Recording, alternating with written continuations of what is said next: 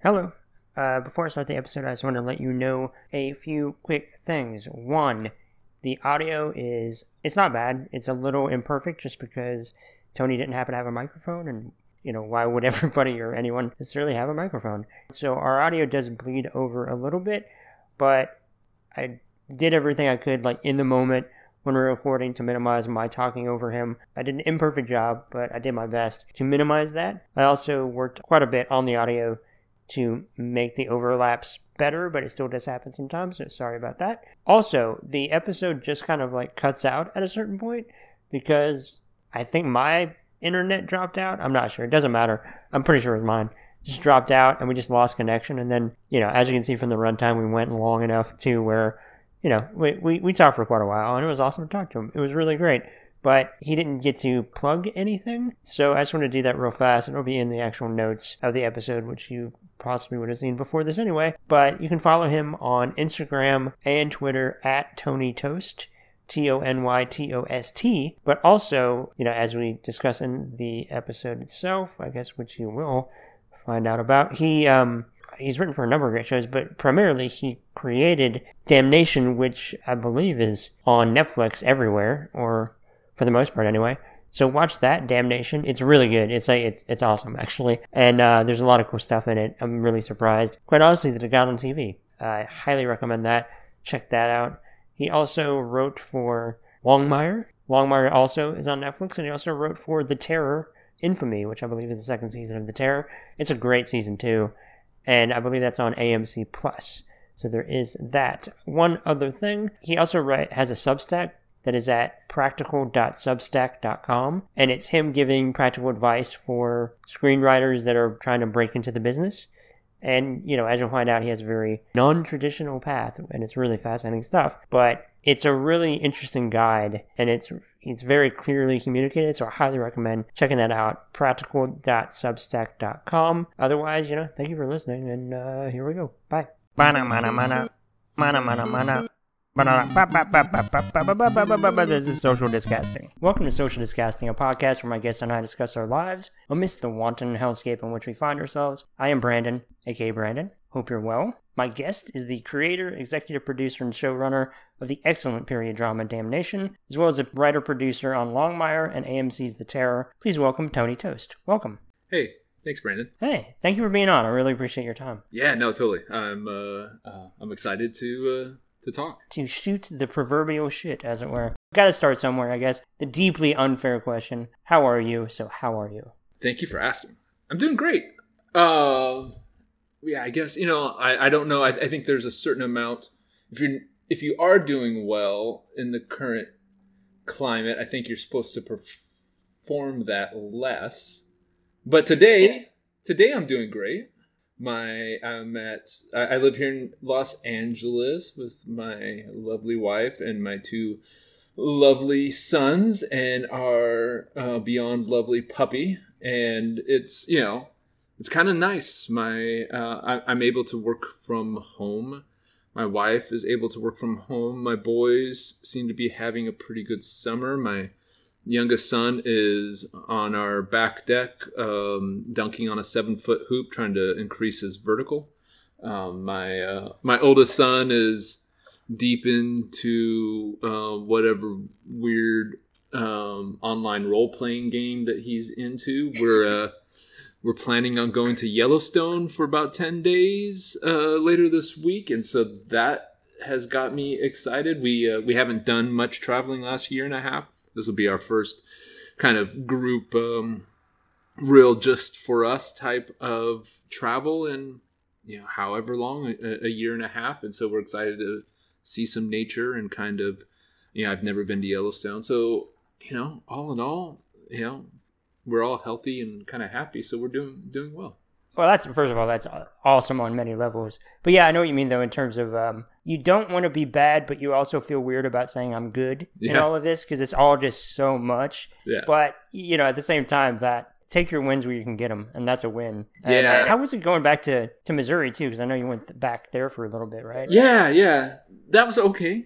It was interesting. Yeah. It's interesting. We went we went back to see family. My wife is from Arkansas, and all of her family is in Arkansas. So we went down there, went to Lake Ouachita, which is just a wonderful place to be. Her parents and her brothers each have trailers near the lake, and so we get there and we get out on the pontoon boat, and her brothers have a speedboat, and the lake is pretty empty. My sons, it's like their favorite place in the world. They get dragged behind on an inner tube at unreal speeds, and we go out to a cove and we float in the water and, pee in the lake and drink beer. It's pretty awesome. And then, go find a restaurant somewhere on the lake and go eat catfish or what have you. It's a pretty nice getaway. So that was cool. And then my family is all from Missouri. I'm born early childhood in southern Missouri and then moved back there in my teen years.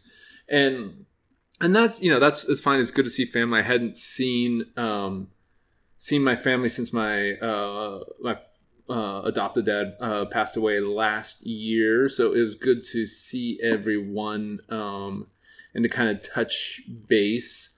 But it is also I've been out here in LA. We've been here for maybe 7 years, 8 years now, and I could tell a difference in a way that I hadn't before. Like, I'd always kind of felt like returning to that part of the country, the Ozarks, felt like returning home from being where I was a stranger in the city to returning to my natural habitat. This time, for the first time, I kind of felt like, actually, I'm an LA person out here in the Ozarks, and I almost, my DNA is different than most of the people around me, and that, I'm kind of, in a weird way, I felt, not like there's anything bad happened, just in a way, an existential lack of kinship that I hadn't felt before. And I think that's just, I don't know if it's cultures drifting apart, but I think it's probably just me getting kind of spoiled and used to LA life and, LA food and LA culture in a way that, because I'm somebody who generally has this blue collar chip on his shoulder. But then I go back to the Ozarks and I'm like, oh, no, actually, I'm I'm one of these blue bubble type of, LA, whatever you want to call it. That isn't, I'm no longer the salt of the earth guy that I used to pretend I was. Like, I can't even pretend it anymore. So that was interesting to kind of realize. You're a coastal elite. That's right. That's what. That's yeah, exactly. That's a good term for it. I did feel. Or maybe I just stopped the denial of being a coastal elite in a way this time. But it may have been just that, I don't know. It may have been we usually, when we go back, we go to say,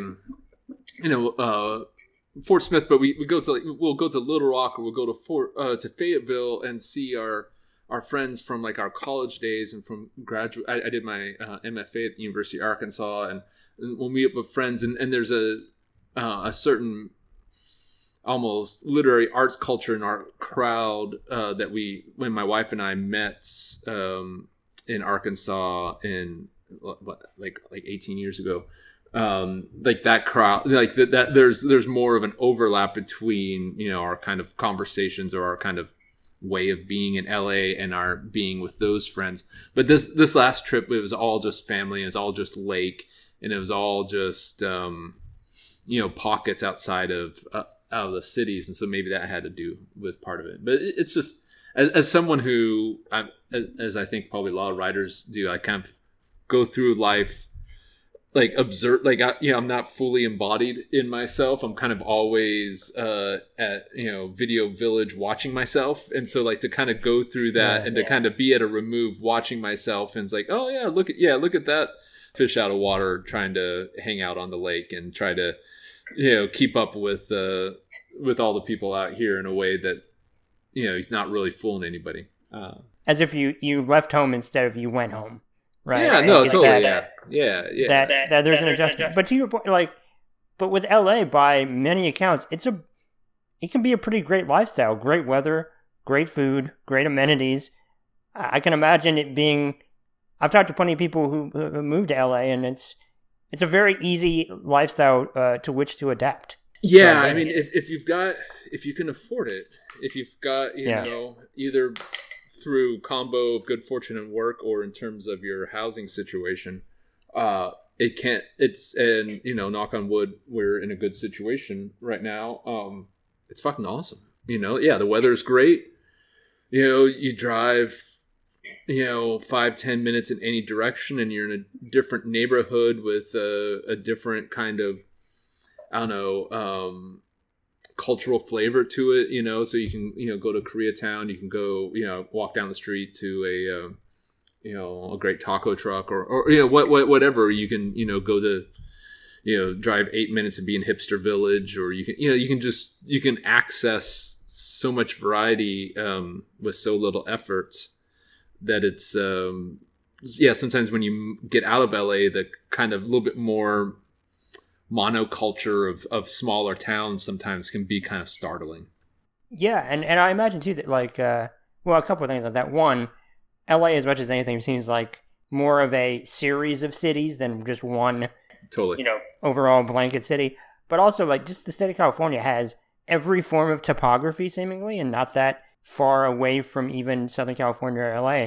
So it's it feels like it has something for everyone. Yeah, totally. Yeah, it's very accommodating, I think, to whatever your lifestyle happens to be. I mean, we're not. My youngest son is really into nature, and he would actually prefer to live in Arkansas. But we're not the big hiking and going to the ocean types. But if we were, it would be really, it would be great. We're a little bit more find a nice restaurant, go to the movies, maybe hit an art museum or bookstore type of family generally, and it's perfect for that too. And so, and then and then everything else in between. It's myself and my sons are pretty into sports, and so it's there's great sports. There's so many both to watch and to take part in. It's it is you can get very acclimated and very kind of spoiled in a good way by it, and you don't quite realize the variety of options that you have at your fingertips until you leave.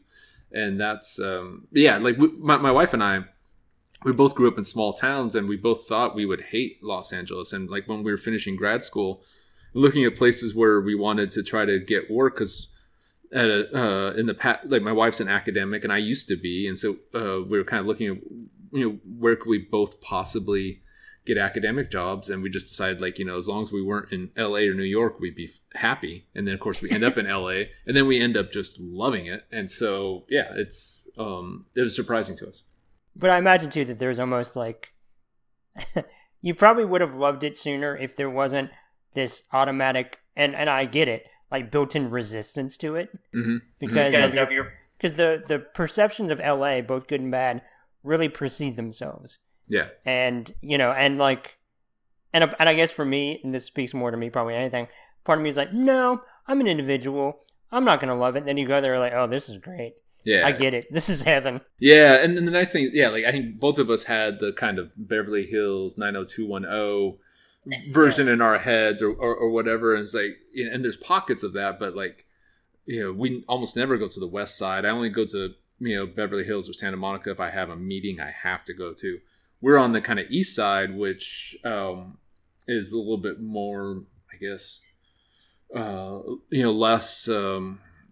less ritzy, I guess, and less demonstrably, lifestyles of the rich and famous. And so part of it was just our excitement, surprise, oh yeah, of course there's more to the city than what we saw in 2 TV shows growing up. There's it's not just all Rodeo Drive. Yeah, exactly. And so it's for us to get over the initial being intimidated in a way just by the size of it and not knowing where to start, and to kind of actually discover parts of the city that's it's, you would have to work to not find a place in LA that you could kind of feel, I think, comfortable in, unless you just have to be in a small town or have to be in nature. Then that's a different animal. But if you don't mind being around people, it's great. Yeah, I imagine it. And also, though, I think I would imagine, too, that a certain percentage that people, too, are... It's a town that's driven by a lot of things, but certainly the entertainment industry. So a lot of people go out there in your position and any other to be a part of that, in theory, anyway.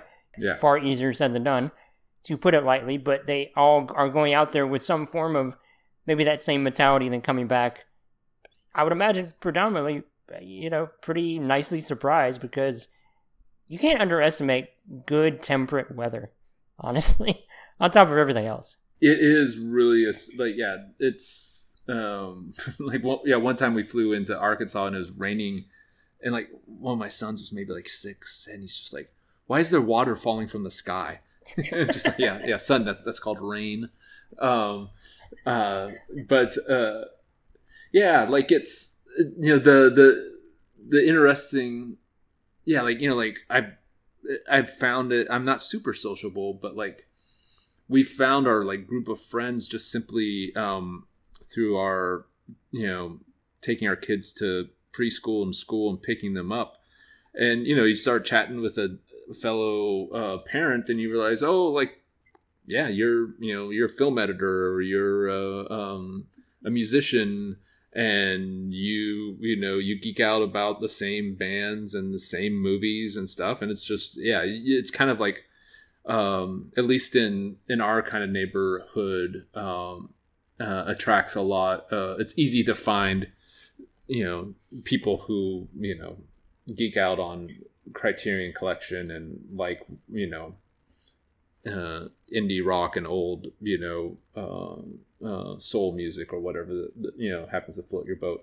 I mean, I think on the flip side, that can be kind of self-selecting. I think it can also just be incredibly brutal on people, especially if you move here without any resources or any connections. I think, I kind of have, I kind of parachuted in after I already had, I started writing on my first show when I was living in Seattle while my wife was doing a postdoc, and then we were in Michigan, and then we only moved to LA my third season on the show.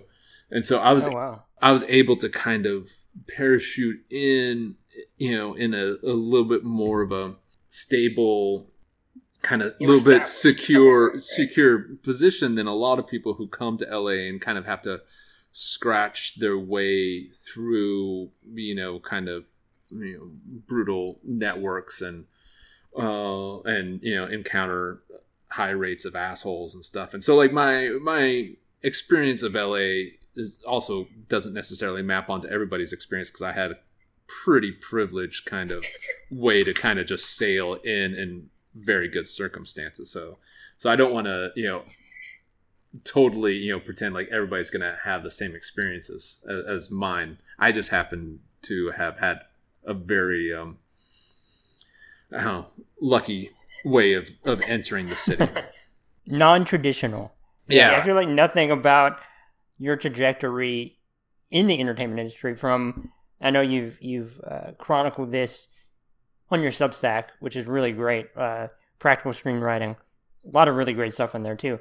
But it's just a fascinating story, which, I guess you can't underestimate what it is to be a non-traditional story, whatever the phraseology is, in an entertainment industry where so many people have a similar trajectory. Yeah. And I guess in that regard, it's maybe better to stand out, because then that's intriguing for a lot of people. Because, Yeah, I think so. It just, there's so many... like sometimes people say like, well, how do you break in? It's just like, you can't really tell other people how to. It's like, like, how do you fall in love? Well, you can kind of like prepare the ground for it, and you can try to put yourself in good situations, but you can't, there's no, step-by-step formula or, instruction manual. Like for me, like, I wanted to like write and direct since I was a teenager, but because of where I grew up in a small town in a trailer park, nobody in my family gone to college. I was graduated high school, working at a pickle factory, going to a community college, et cetera, et cetera. It was just like, yeah, there's no way somebody like me ever does that. So I kind of diverted my way, just like, okay, just get through community college. And then I stepped away from school and I just started working so I could save up to apply for, schools to try to get a bachelor's degree. And so I, worked for a while, lived with my parents, and then I saved up and I went to this weird Christian college in the Missouri Ozarks. And I got my bachelor's degree there. Okay, like now I'm going to live in a trailer with my friends, work weird jobs around Branson, Missouri, so I can save up to apply to creative writing MFA programs, because I also like poetry. And so that, I took time off, applied, got into some programs, realized I could only afford, like I got into some really prestigious ones, but then, I realized like I actually couldn't afford the gas to drive to like Baltimore or to Seattle, let alone like get an apartment, like, because I was just so kind of small town, and so kind of like had no sense of what all of that looked like, just how to go out into a city and try, if you have no money and you have no connections and you don't really, nobody in your family has done that sort of thing. So I ended up going to University of Arkansas, which had a good program, but it was 2 hours away. So I could afford that drive. And I actually I was a grad student living in the undergrad dorms, because I literally did not know how to look for an apartment. And I didn't even realize that you had to have like a deposit ahead of time, like, and I didn't have that money, like I kind of had exhausted my my resources. So like I spent the first year in a undergrad dorm, and then like somebody in the program graduated and moved out of a duplex, and I moved into his duplex, and that was my first step towards like learning how to how to rent an apartment, and like these things that like like if none of this is part of your, you just don't, it's just all so foreign. So like, there was no way that I was going to come out to like LA in my 20s, because like, I didn't know how to do that. And so I kind of made these weird steps where, I got an MFA in poetry. My MFA thesis won like a nice literary award, got published by University Press. But I still didn't know how to turn that into a professor job. So like I had my MFA, I had my bachelor's degree, I had a nice national literary award called the Walt Whitman Award. I had a book out, and all I could get was a coffee shop job. And so I was just like, how am I going to figure out how to like turn this into a life? And at the time, my wife was getting a political science PhD at the University of North Carolina. I'd moved out there with her, and she decided to switch over to business to get her PhD. And I was like, well, okay, maybe instead of working as a barista and a traffic counter, maybe I'll apply to PhD programs. And if I don't have to go into debts, I can get a little bit of a stipend. And then I, in that 6-year period, I can figure out how to turn this then into a professor job. And so we both got into Duke. And so, we started our family, did our PhDs, and then I published a second book. I published a book about Johnny Cash. I did my dissertation and stuff, and then actually got hired for a creative writing professor gig out in Washington State while my wife was doing a postdoc. And then I kind of had this epiphany. It's like, oh shit, I hate academia. I desperately want to get out of this line of work. I do not fit in here at all. Like I've spent like the last 16 years of my life, like I didn't really start reading until I discovered Vonnegut and Franz Kafka and Flannery O'Connor when I was like 18, 19. I thought books were just boring shit until then, because like there's no books in the house, and we only got assigned really boring shit in school. And then I took a class at community college, and they actually assigned really good books, and for the first time, like, oh shit, like this is cool. And so like I was just playing like, oh, I didn't know this was possible with books. Yeah, no, exactly. Like, oh, like this actually doesn't seem like a dead document, written for dead people or for lifeless nerds. Like this actually kind of makes me laugh, or makes me horny, or it makes me sparks my imagination. Like it actually seems to communicate with the human animal that is me in a way that all this, boring Updike shit doesn't. No offense if people like Updike, or if you do. But yeah, so like I had been playing this huge catch-up game because I felt like, oh God, like there's this whole world and I didn't know, and I'm so far behind. I want to read all the books, and I want to know all the art, and I want to see all the movies. And then, I kind of kind of caught up where I didn't feel like intellectually deficient. And then realized, oh God, like, what have I done? I've now set myself up for probably a life of misery because I'm not cut out to be like, I love teaching. I love students. But like the whole departmental element and being on committees and office politics. There's a creative ceiling with that, right? I mean, yeah, you're not exactly like, you're not getting to really stretch your creative legs, as it were, because it's kind of, you kind of know what you have with that to a certain extent, right?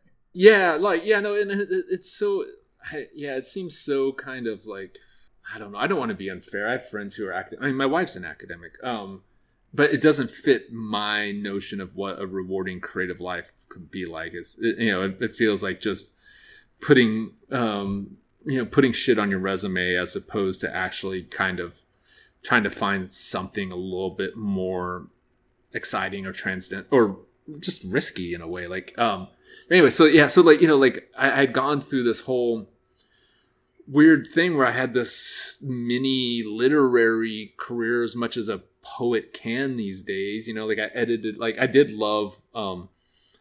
online magazine, co-edited one with my friend Zachary Schaumburg, and then I edited my own where I, it was like experimental poets, but also lots of global poetry and translation, and kind of basically soliciting work from translators and doing interviews with critics and poets I admire. Like, I love that shit. And so that was great. And that was like my self-education. But then a friend of mine from the University of Arkansas MFA program, Nick Pizzolatto, who went on to do True Detective. So we were pals in the MFA program. And then he was at North Carolina at the same time my wife and I, and we got a good deal closer then. And then his first novel came out.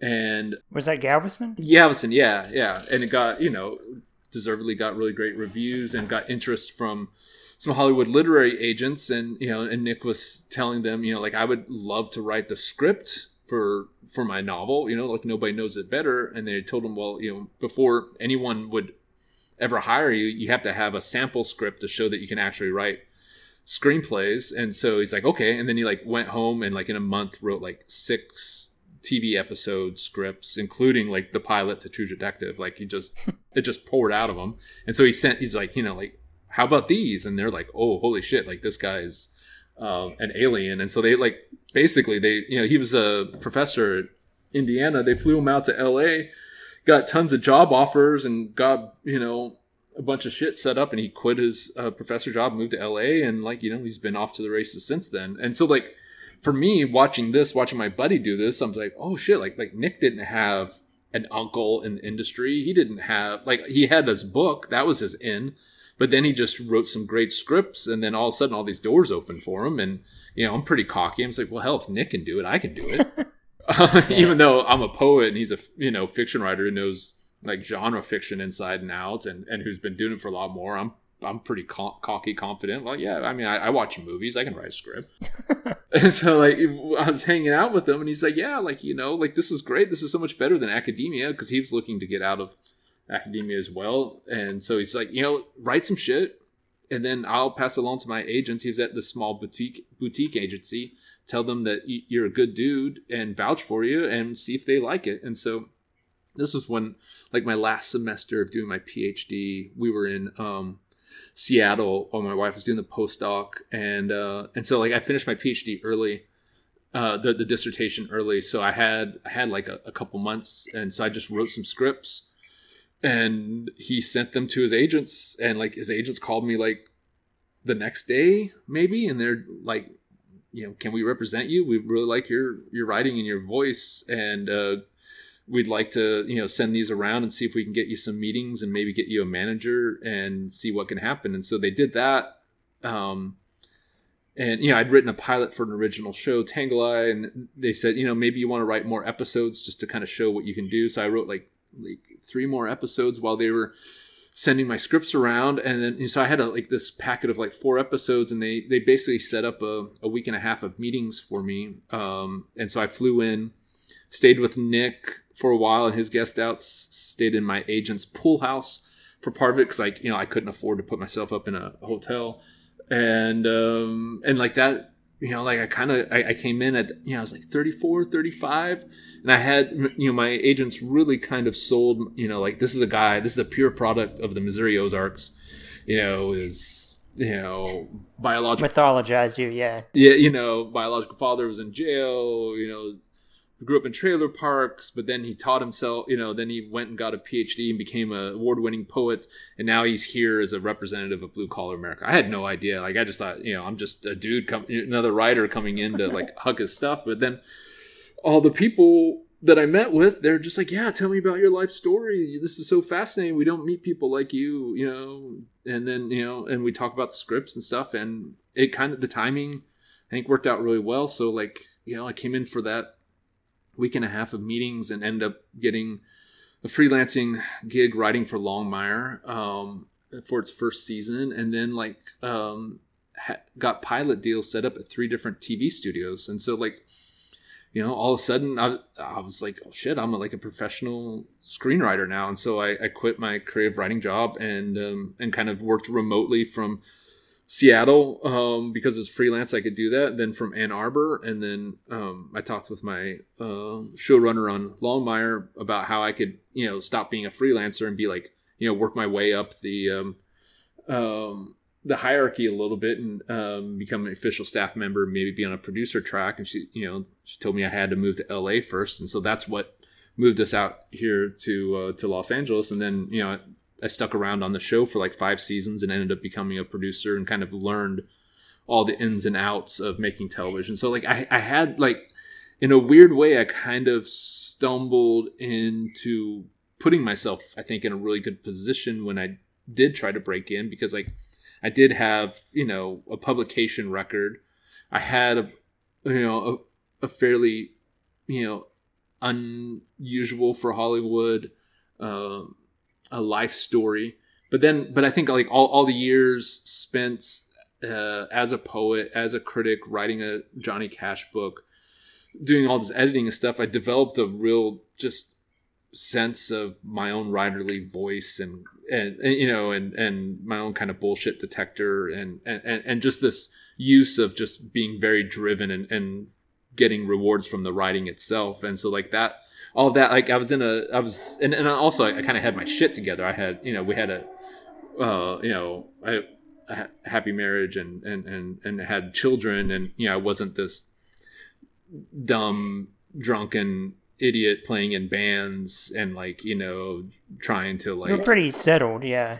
You know, trying to, you know, like in my 20s, if I came out to LA in my 20s, even if I could afford it, with my mindset of like seeing how far I could push my lifestyle, like I may not have, you know, made it like just physically, you know, but like by the time I came in at 35, I was kind of had my shit together and kind of knew how to, you know, not immediately self-sabotage myself in a way that I wouldn't have been able to resist self-sabotage in my 20s.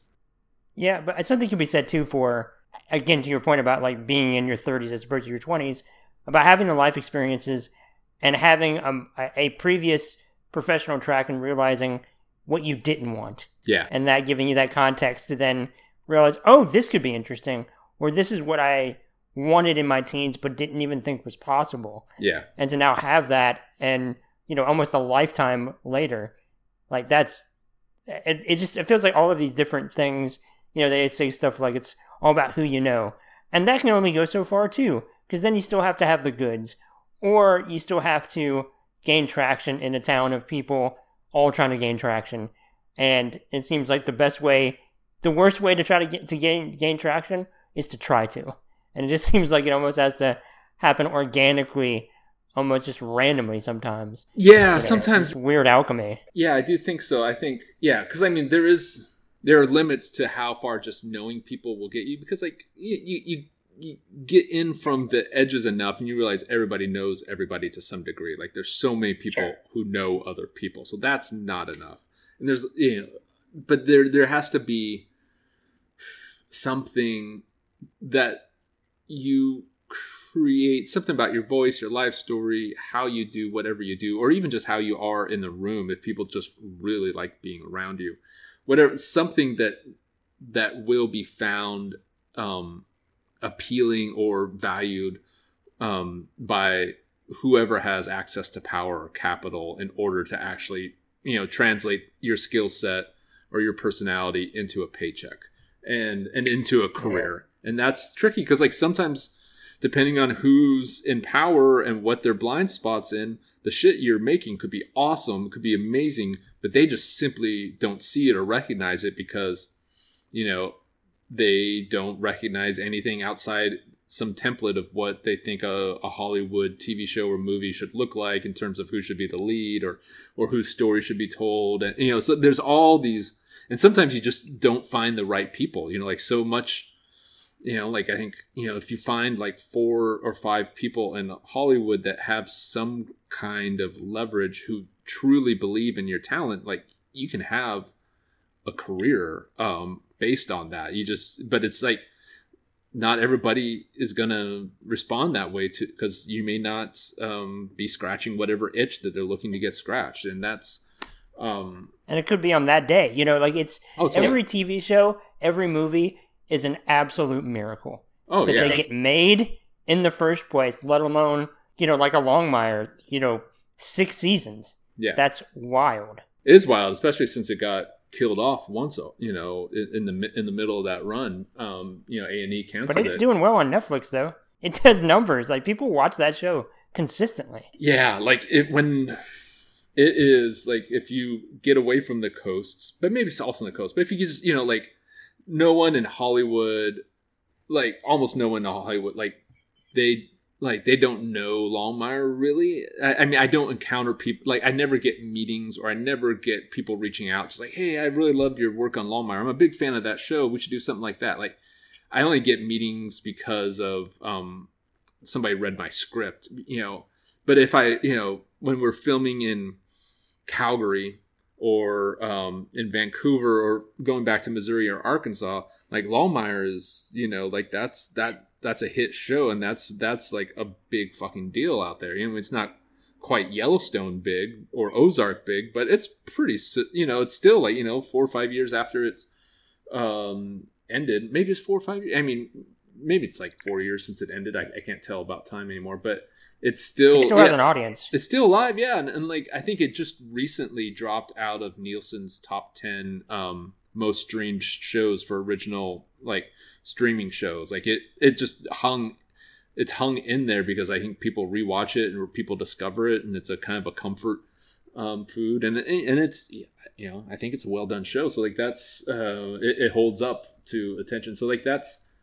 but yeah, like I mean, but yeah, I don't know if I even would have had a career if that show hadn't happened to be looking not just for a last writer to fill out the writer's room, but for a freelance writer. So like I didn't have to be in LA to work on that show. I could come in for 2 weeks and go back home and be a functional part of that show. But also like I was their third choice to hire for the last writing gig. Like their first choice, his own show got greenlit, and so he backed out to go do his own show. The second choice was a writer director whose film got greenlit, so he left, and so then they were down to me. I was like the third choice, and so it's not like I walked into Hollywood with my genius screenplay and everybody fell at my feet. Like no, like 5, 6, 7, 8 different things, all had to fall the right way. And then there's this little window that opened,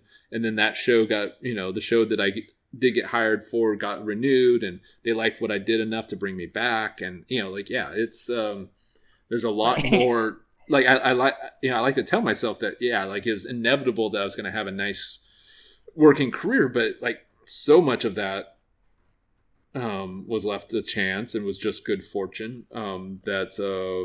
It's easy to overlook that, I think, when you're like looking back and you're telling yourself your own heroic narrative about how you got wherever you are. It is incredible too, like to your point about how you can tick every box of what it is to have whatever pedigree to be the perfect candidate to be the next big thing in Hollywood, but to a certain degree, none of it matters without luck. Yeah. Like, it's this inexplicable thing. You cannot, like, I just think about how, like, some of the best screenplays ever written are the ones that will never see the light of day. Oh, totally. Because so much of it is just so wild, it's just, and stuff like that just kind of blows my mind. But I did have a question about Damnation. Yeah. That when you took it out, I know you wrote the first 2 episodes, like, as a proof of concept. You also had James Mangold at the time attached to the direct the pilot. He ended up producing the show as well. Ultimately produced the show. But writing those first 2 episodes for the sake of, like, part of a presentation, did that change the way you wrote those scripts as opposed to the way you might have if it was just like a pilot and, the more quote unquote normal process? Does that make sense? Yeah. No, it was, so that writing those first 2 episodes. So, like, this was maybe my second or third season on Longmire, which I enjoyed a lot. Like, it was right at the end of my third season because we moved out at the end of my second season when I was writing the last episode. And so, I was learning coming from, like, a nice thing about being a poet or writing a book about Johnny Cash is that you have total creative control. The downside is, like, absolutely nobody reads it and you don't make any money. The good side about, writing produced scripts or just getting paid to write in Hollywood is that, you can actually make absurdly amounts of money or just decent amounts of money. The downside is that, like, you almost never have your amount of creative control is plummets. Like, I loved working on Longmire, but I was writing in somebody else's voice, somebody else's characters, kind of serving a benevolent master, but serving a master. And so I had a little bit of like, almost just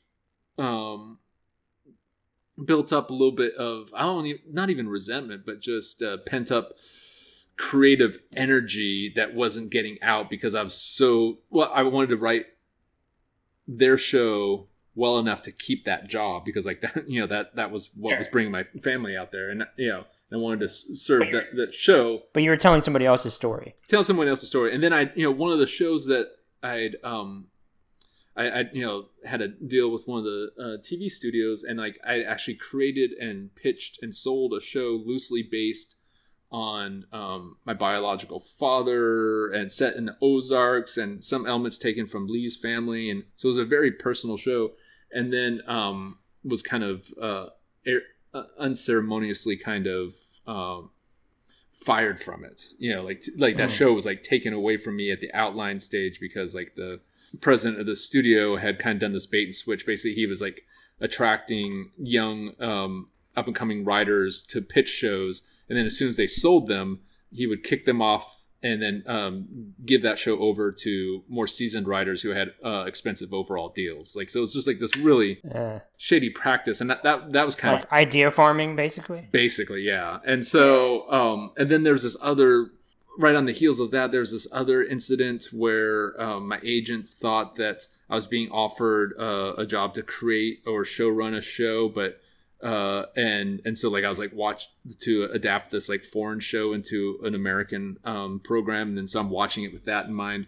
And then, she calls me up like 2 days later. Wait, that was a miscommunication. They actually just want you to come in to interview for a staff job, which is fine, but it was, like, also, like, that was a mind fuck. So, anyways, I had this sequence of kind of mind fucks in a way, and my kind of way of dealing with it was to just, while I'm working on Longmire, I'm just going to go off when I have spare time, and I'm just going to write something totally for me, like, not develop it, not try to write what I think the market wants or what some studio or some producer heard last week that networks are looking for or stuff like that. It's just like, just write my dream show.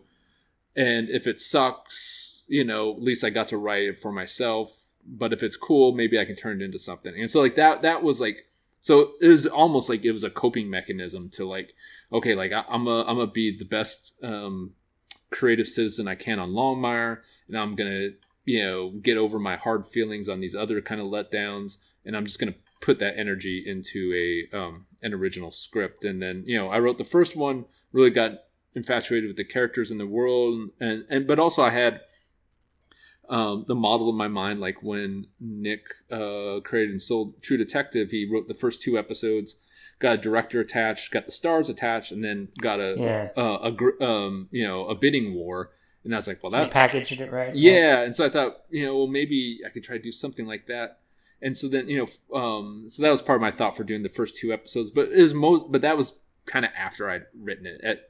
At the beginning, it was basically, it was almost a form of psychic therapy, I guess, of anything, to like just write for myself. Fair enough. Like, okay, let me get some control in this chaos. Exactly. Write my thing. Just do it just for me without all the, to your point, like commercial considerations, thinking about all, basically, truly, like not trying to appease anybody else but yourself. Yeah. I said it before, but it's a great show. And this can transition into talking movies, because that's always a thing. Anybody with a mutual interest, I'm all about doing that. But the 2 movies that came to mind when I was watching Damnation were Thunderbolt and Lightfoot. Oh, wow. With the preacher character, I guess more specifically. Yeah. Thought about that. But then also, I don't know, I've not talked to a bunch of people that have seen this, but Bound for Glory. Oh, yeah. The Hal Ashby movie. Yeah, totally. And maybe it's more a little bit on the nose because of Dust Bowl-ish, and it's about labor relations and Woody Guthrie, but yeah, those were the 2 mine. Like, what movies, did you have any movies or like TV shows, maybe? I did. Deadwood is, I know, a big influence for you. Yeah, Deadwood is a big influence, like to a degree that my wife, when I'm working on a script, she would, encourage me not to watch Deadwood because I do my shitty David Milch impersonation, but yeah, like, well, I mean, so I live and breathe 70s cinema, so you're right, like in the right there on especially in terms of Thunderbolt and Lightfoot, because like when I was, well, the how I started conceiving of the characters, I originally wrote the Creeley character, the cowboy Pinkerton that Logan Marshall Green played. I was watching The Man Who Shot Liberty Valance, John Wayne, James Stewart, and Lee Marvin, and I was so fascinated by Lee Marvin's character of Liberty Valance, and just thinking like, well, what does that guy do when he's not on screen, and what got him to this point? And Lee Marvin had kind of played variants on this kind of heavy Western dude, like in Bad Day at Black Rock and in 7 Men From Now, Bud Bedecker Western that I really, really love.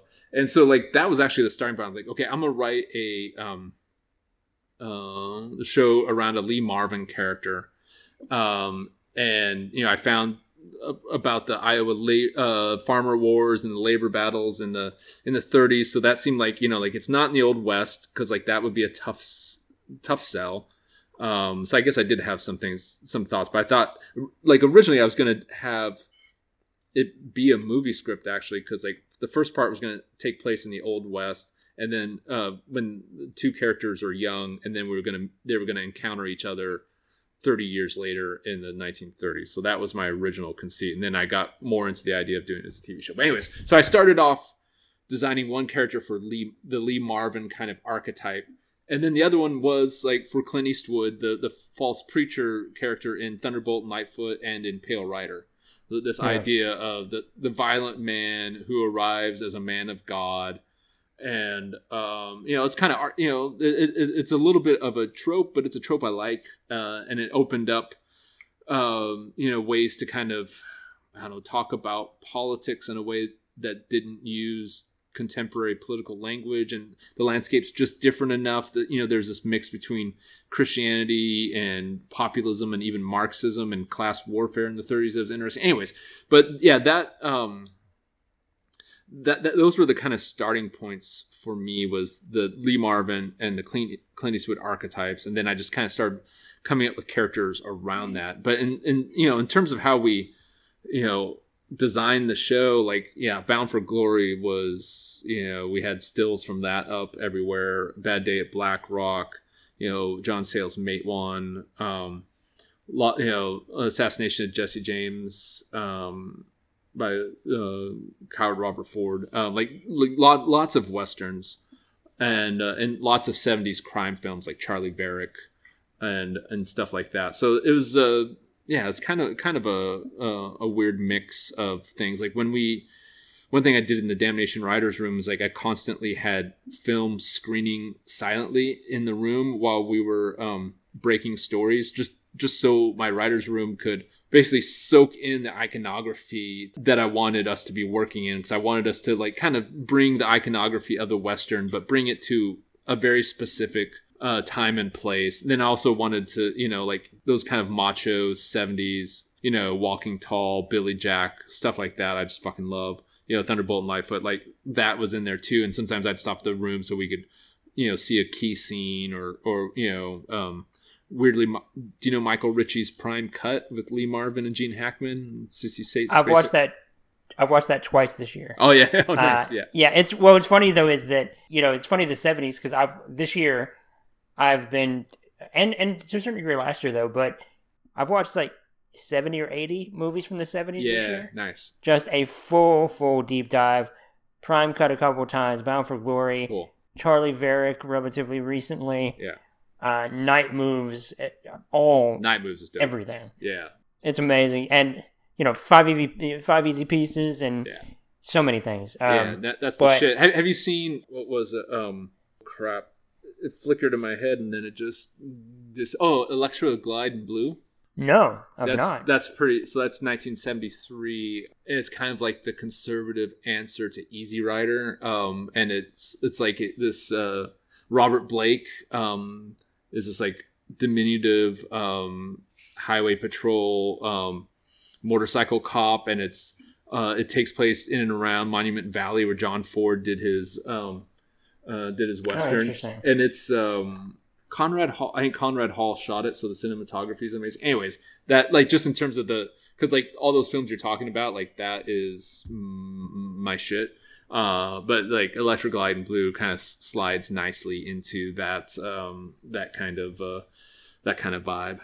That's interesting. Okay, this is in no way, obviously, it's quite the opposite of any kind of original observation. But you hear about the 70s and how mythic it is about all of these amazing movies, such a formative, creative decade for film, and then you watch them, and if you really inundate yourself, at least to the degree that I have, and this is my observation, is that like, oh yeah, there's a reason people say it's the best. Yeah. It's on the unbelievable, like, fervent creativity and how they just, the confidence and creativity and how they just take their time. Or they go fast, and you have every different variation of everything.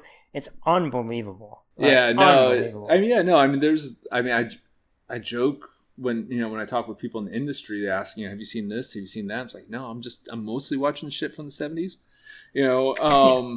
And part of it is just because so many of the films, because like the studios, like, for the first time they're like, we don't know what the American public wants, but they responded to Bonnie and Clyde, they responded to Easy Rider, they responded to The Graduate. We didn't get, like, we don't know why, so maybe we just trust, maybe we just throw some money at some talented filmmakers. And so like there's this variety of even the types of stories or the tonal inflections available to the stories that wasn't like kind of didn't hit corporate checkpoints and wasn't like there was no sure bets. It was like kind of like maybe cable drama for a while there between the start of The Sopranos and the end of like Mad Men or something, where it's just like we don't know why, like, but people are responding to the stuff, and but like in the 70s, like just the actors and actresses, like just the variety of faces and energies, they didn't all look like Ken dolls, and they were like Dustin Hoffman and Gene Hackman, for example, or Robert Duvall. These are not what you define as movie stars. A Robert Redford type. He had plenty going there too, and Warren Beatty and everybody else. Yeah, and they weren't like the kid. They most of them. I mean, Jane Fonda aside, or Peter Fonda aside, like most of them weren't the children of actors, or weren't children of privilege, or weren't your traditional like theater kids who were kind of, they were like like a lot of them just like worked. You came from blue collar backgrounds, from ethnic neighborhoods in New York or whatever, and so they and then they got the acting bug, and then they got it, and so all of a sudden there's just, I don't know, all these stories that were just represented a wider, at least like class range than, the more aspirational stories or the more cleaner stories that they get told. And, Pendulum goes back and forth, but there's a huge difference, just even for me, between writing a script for myself and then trying to develop a script from a property with producers and executives. Because no matter how well intended, it's all kind of avoiding risks, trying to tap into what was just successful and replicate it. And so then almost by necessity, unless you somehow got paired up with just the right person or whatever the case is, it's almost this recipe for creating generic stories, and there wasn't like the mania for adapting intellectual properties or franchises in the 70s that there is now. So yeah, like it's in my brain it's still 1973, 1974. Like when I write on my own, I'm kind of almost writing for that market, for those casts, I want to have, mentally I'm writing this for 25-year-old Pam Grier and 35-year-old Gene Hackman. Like, I don't know, like they're no longer that, they're now 90 and 70 or whatever, but anyways, that's... Who are the current, more like, I guess, like current directors that scratch that itch for you? Oh God. Well, so like a film that's coming out that I really want to see is After Yang. Oh yeah, me too. Kogonada, is that? I haven't. Yeah, he did Columbus. Columbus. Which is a so like movie. Yeah, so I loved Columbus. Like that was great. Like that had, it wasn't trying to be anything from the 70s, but it had that very character focused. It seemed blissfully free of convention, but it also wasn't a navel gazing kind of indie, look at my pain. It's very unaffected. Yeah, it hit this, and it was genuinely smart, but it wasn't trying to show off its intelligence. And so that guy, I'm very, very key to. I think Sean Baker does really cool stuff. Deborah Granick, she only does a movie, it seems like every 8 years, but Leave No Trace or Winter's Bone. I guess maybe, Bong Joon-ho is huge, in terms of especially he has so much emotional and tonal variety in his films that very few even auteurish filmmakers have these days. Like that's something that I love from a lot of South Korean cinema in particular. He can do anything. Yeah, he can do any, and he can be funny and sad in the same frame. It's amazing, Yeah. So yeah, and I mean, there's also Stand By Chestnuts. I mean, I'm a huge Quentin Tarantino fan. And a huge Martin Scorsese fan. Not everything I like is kind of esoteric. Those guys are core. I'll go out and see any Paul Thomas Anderson movie in the theater. Some of those all day. Some of those kind of typical reference points. I love. I don't even know how to pronounce it, but the Polish director who did Ida and Cold War. Yeah, the Cold War is fantastic. Yeah. I don't know how to pronounce. I know what you're talking about, but who else too for me? Everybody you mentioned, but also in terms of somebody who can take studio notes and make his own thing is Denis Villeneuve. I think he's one of the best major, huge scope directors out there. I mean, granted, it's relatively smaller, at least smaller compared with what he's gone on to make, including Dune, which is coming out soon. But Sicario is unbelievable. Yeah, Sicario is the big one for me too. And his he's like that. That's something that is like genuine filmmaking in the way of especially with how he transformed a strong Taylor Sheridan script to read into something different and much more cinematic and much stronger and with much more of just a I don't know, like that. Like I'm just very, very impressed in that film by particular. That's one that I study just in terms of just cinematic storytelling, pacing, framing. You know, I mean, it helps to have Roger Deakins, obviously. It doesn't hurt, yeah. But he has a point of view and and he knows how to make his movie on his terms. Like Blade Runner 2049 is fantastic. Yeah. And Arrival, you know, like it's everything he's done, I've been endlessly impressed by.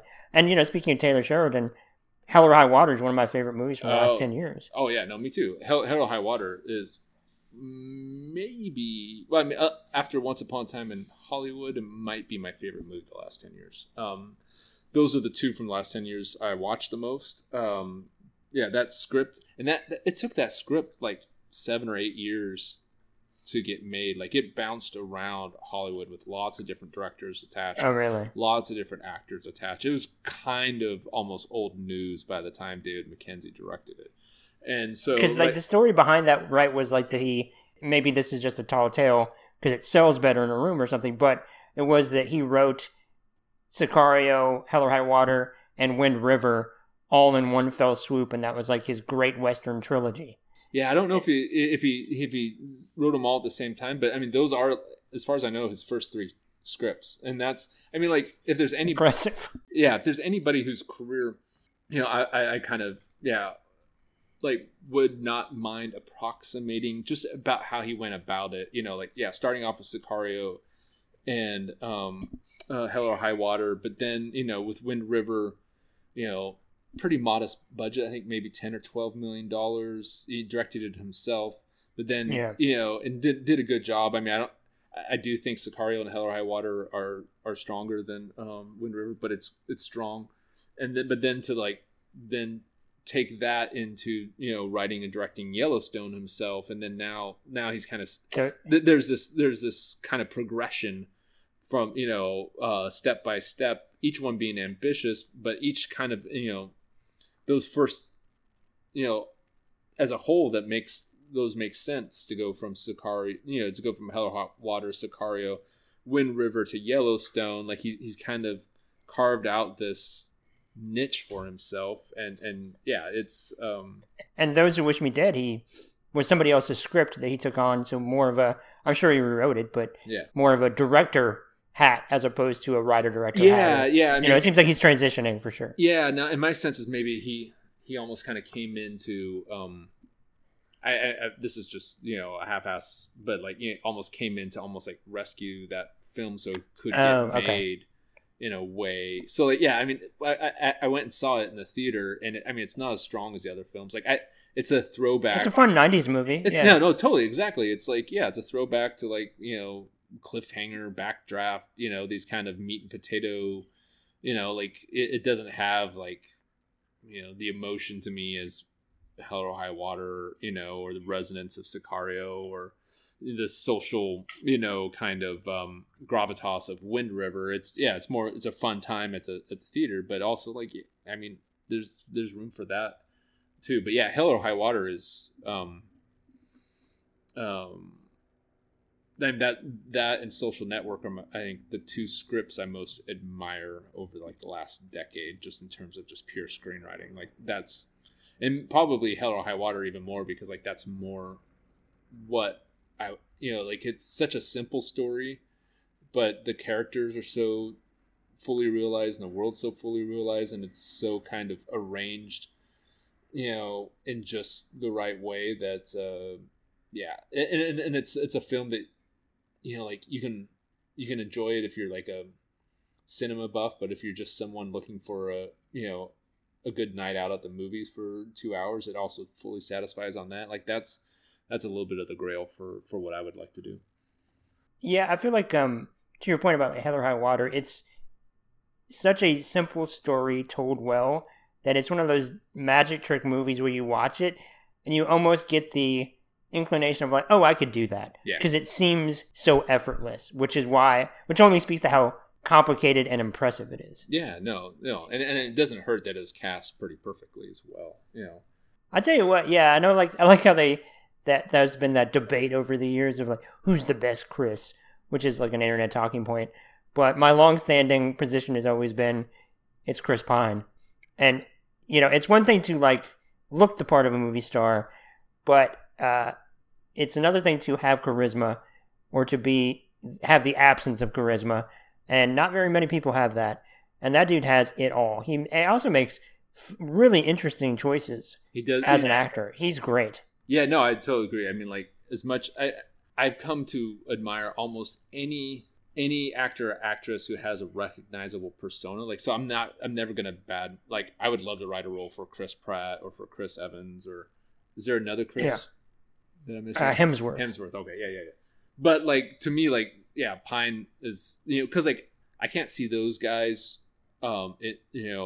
feeling as authentic as Chris Pine does in either Hell or High Water or in I don't know if you ever saw Unstoppable with Denzel Washington, Tony Scott's last film. That movie's great. Yeah, that movie's a blast. So and Chris Pine is like and he's the son of an actor, like what the guy from Chips, but he's able to transform himself to feel like no, this is actually a dude who has worked his life in Texas and has a life full of regrets, and like his physicality and his look and how he carries himself, it feels authentic. Like, I haven't quite, like Chris Evans has done particularly interesting work in like Knives Out and Snowpiercer, but he hasn't like kind of transformed himself to the degree that I think Chris Pine has. So I'm likewise a card carrying member of the Chris Pine is the top of the Chris's fan club. Okay, he just dropped off. So I'm going to wrap it up right now. Thank you all for listening. Please take care. Stay safe. Be well. Etc. Bye.